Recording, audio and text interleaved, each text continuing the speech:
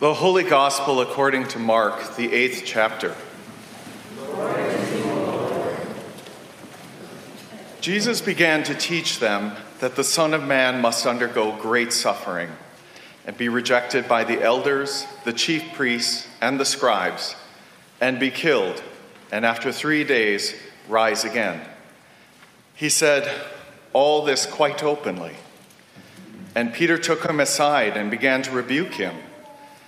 But turning and looking at his disciples, he rebuked Peter and said, "Get behind me, Satan, for you are setting your mind not on divine things, but on human things."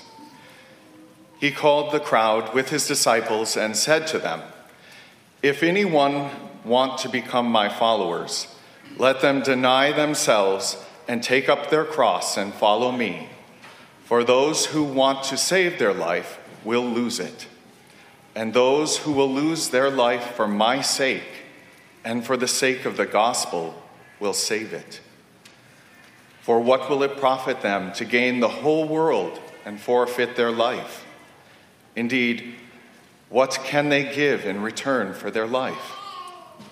Those who are ashamed of me and my words in this adulterous and sinful generation, of them the Son of Man will also be ashamed when he comes in the glory of his Father and the holy angels."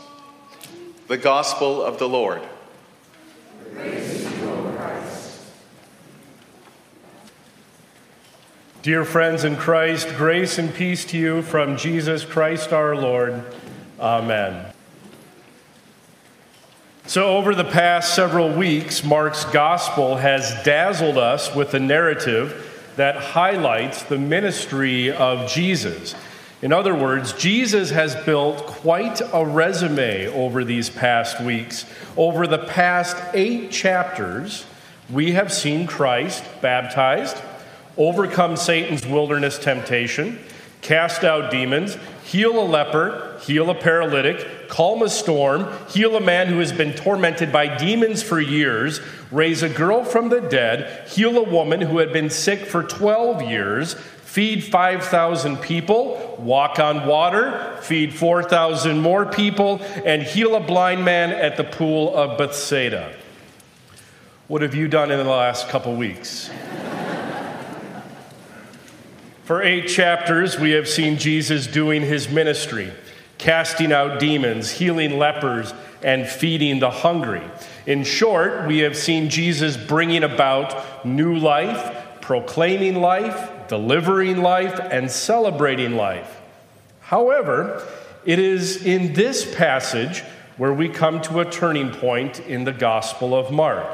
Of the 16 chapters in Mark's Gospel, 8 focus on Jesus' Galilean ministry, and 8 focus on his march toward the cross.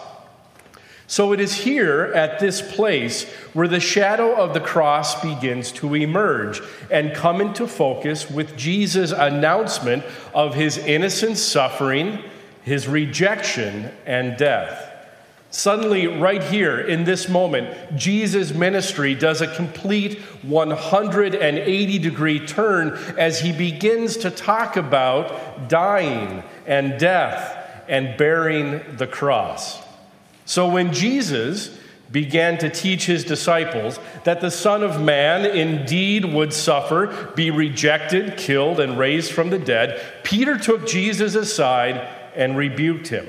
I mean, after all, a Messiah saves from suffering. He doesn't endure it. A suffering Messiah is unimaginable. A suffering Messiah is unthinkable. But Jesus said to Peter, "Get behind me, Satan, for you are setting your mind not on divine things, but on earthly things." Then Jesus said to the crowd, "If any want to become my followers, let them deny themselves and take up their cross and follow me." If any want to become my followers, let them deny themselves and take up their cross and follow me. Is this really a good sales pitch to gain followers? Let's be honest. This doesn't sound too attractive When I hear these words of Jesus, I am reminded of an advertisement the famed explorer Sir Ernest Shackleton placed in a London newspaper in 1914 in a hopeful attempt to attract a crew to explore Antarctica. The ad read as follows: "Men wanted for hazardous journey, small wages, bitter cold, long months of complete darkness, constant danger, and safe return. Doubtful." Perhaps had Jesus placed an ad for discipleship, it may have read something like this, to paraphrase Shackleton: "Followers wanted, journey will be hazardous, no provisions, most certain danger, promised suffering, bearing crosses a must, persecution likely." Would you have responded to either of these ads? Especially one that speaks of hazardous journeys, imminent suffering, bearing crosses, and losing one's life? Amazing, Shackleton's ad drew hundreds of young adventure seekers from all over Great Britain, men hoping to explore the uncharted regions and become heroes. However, I can't imagine placing such an ad in our local newspaper that speaks of promised suffering, burdens, and persecution would inspire people to join us in mission and ministry here at St. Philip the Deacon. After all, most, if not all of us, would rather have protection from suffering. We would rather avoid standing in the shadow of the cross. This is what we want and expect from God, is it not? Why follow a wounded, a scarred, crucified Christ? We already have enough suffering and rejection in this world, and we don't have to look far to find it. So in all honesty, is Peter's reaction really that surprising? Peter's objection to Jesus is as contemporary and personal as our own instinct for self-preservation, our own longing for security and prominence and health and life. But Mark knows in his writing that only those who follow Jesus to the cross will recognize who Jesus is. In other words, if we stop before getting to Calvary, we misunderstand Jesus. We mistake him for just another miracle worker or another exorcist or just a wise and compelling teacher. If the disciples proclaim Jesus as the Messiah without the cross, they proclaim a false Savior. For Jesus' true identity is rooted in the cross. So why follow a crucified Christ?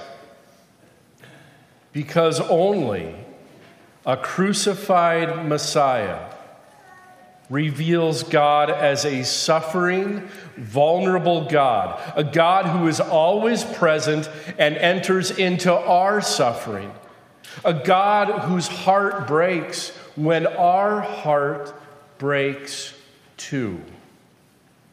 Elie Wiesel, a Holocaust survivor and an internationally acclaimed author, describes in his first book, Night, how he was taken to the death camps in the spring of 1944 at the age of only 14, along with all the other Jews in his community. One of Wiesel's most horrifying memories was when guards first tortured and then hanged a young Jewish boy, a child, as he described, with a refined and beautiful face, a sad-eyed angel. Just before the hanging, Elie heard someone behind him whisper, "Where is God? Where is he?" Thousands of prisoners were forced to watch the hanging. Behind him, Elie heard the same voice ask, "Where is God now?" Wiesel writes, "And I heard a voice within me answer him, 'Where is he? Here he is. He is hanging here on this gallows.' Though many believe that Wiesel meant to imply that God was dead and powerless to help, there is perhaps another underlying meaning that was never intended. Where is God when it hurts? Where is God in our pain and in our suffering? Where is God? He is here, hanging here on this gallows. When we look to the cross of Jesus, Wiesel's words are truer than he perhaps realized. Where was God when Jesus died a cruel, shameful death? Well, the Apostle Paul tells us that God was indeed there. God was in Christ, reconciling the world to himself. The good news for you and me, my friends, is that the Bible bears witness to a God who hears the cries of the poor and the hungry, a God who defends the orphans, the lowly, and immigrants. The God of the Bible doesn't stand at some distance with beyond our reach, but rather stands and suffers with the people. God comes among us as a vulnerable baby born to homeless parents. He associates with those who live on the fringes, the marginalized and the outcasts. He is then executed as a criminal and buried in a borrowed tomb. The message is powerful and profound, to be sure. God has moved into our vulnerability, our guilt, our weakness, our alienation, our suffering, and our death. God has claimed our weakness. God has claimed our wounds as potential means of healing. And because of that, we can take up a cross with the full assurance that Christ has gone before us and now shares its weight and pain. Because we follow a crucified Christ, we experience the power and love of God through the vulnerable and the suffering.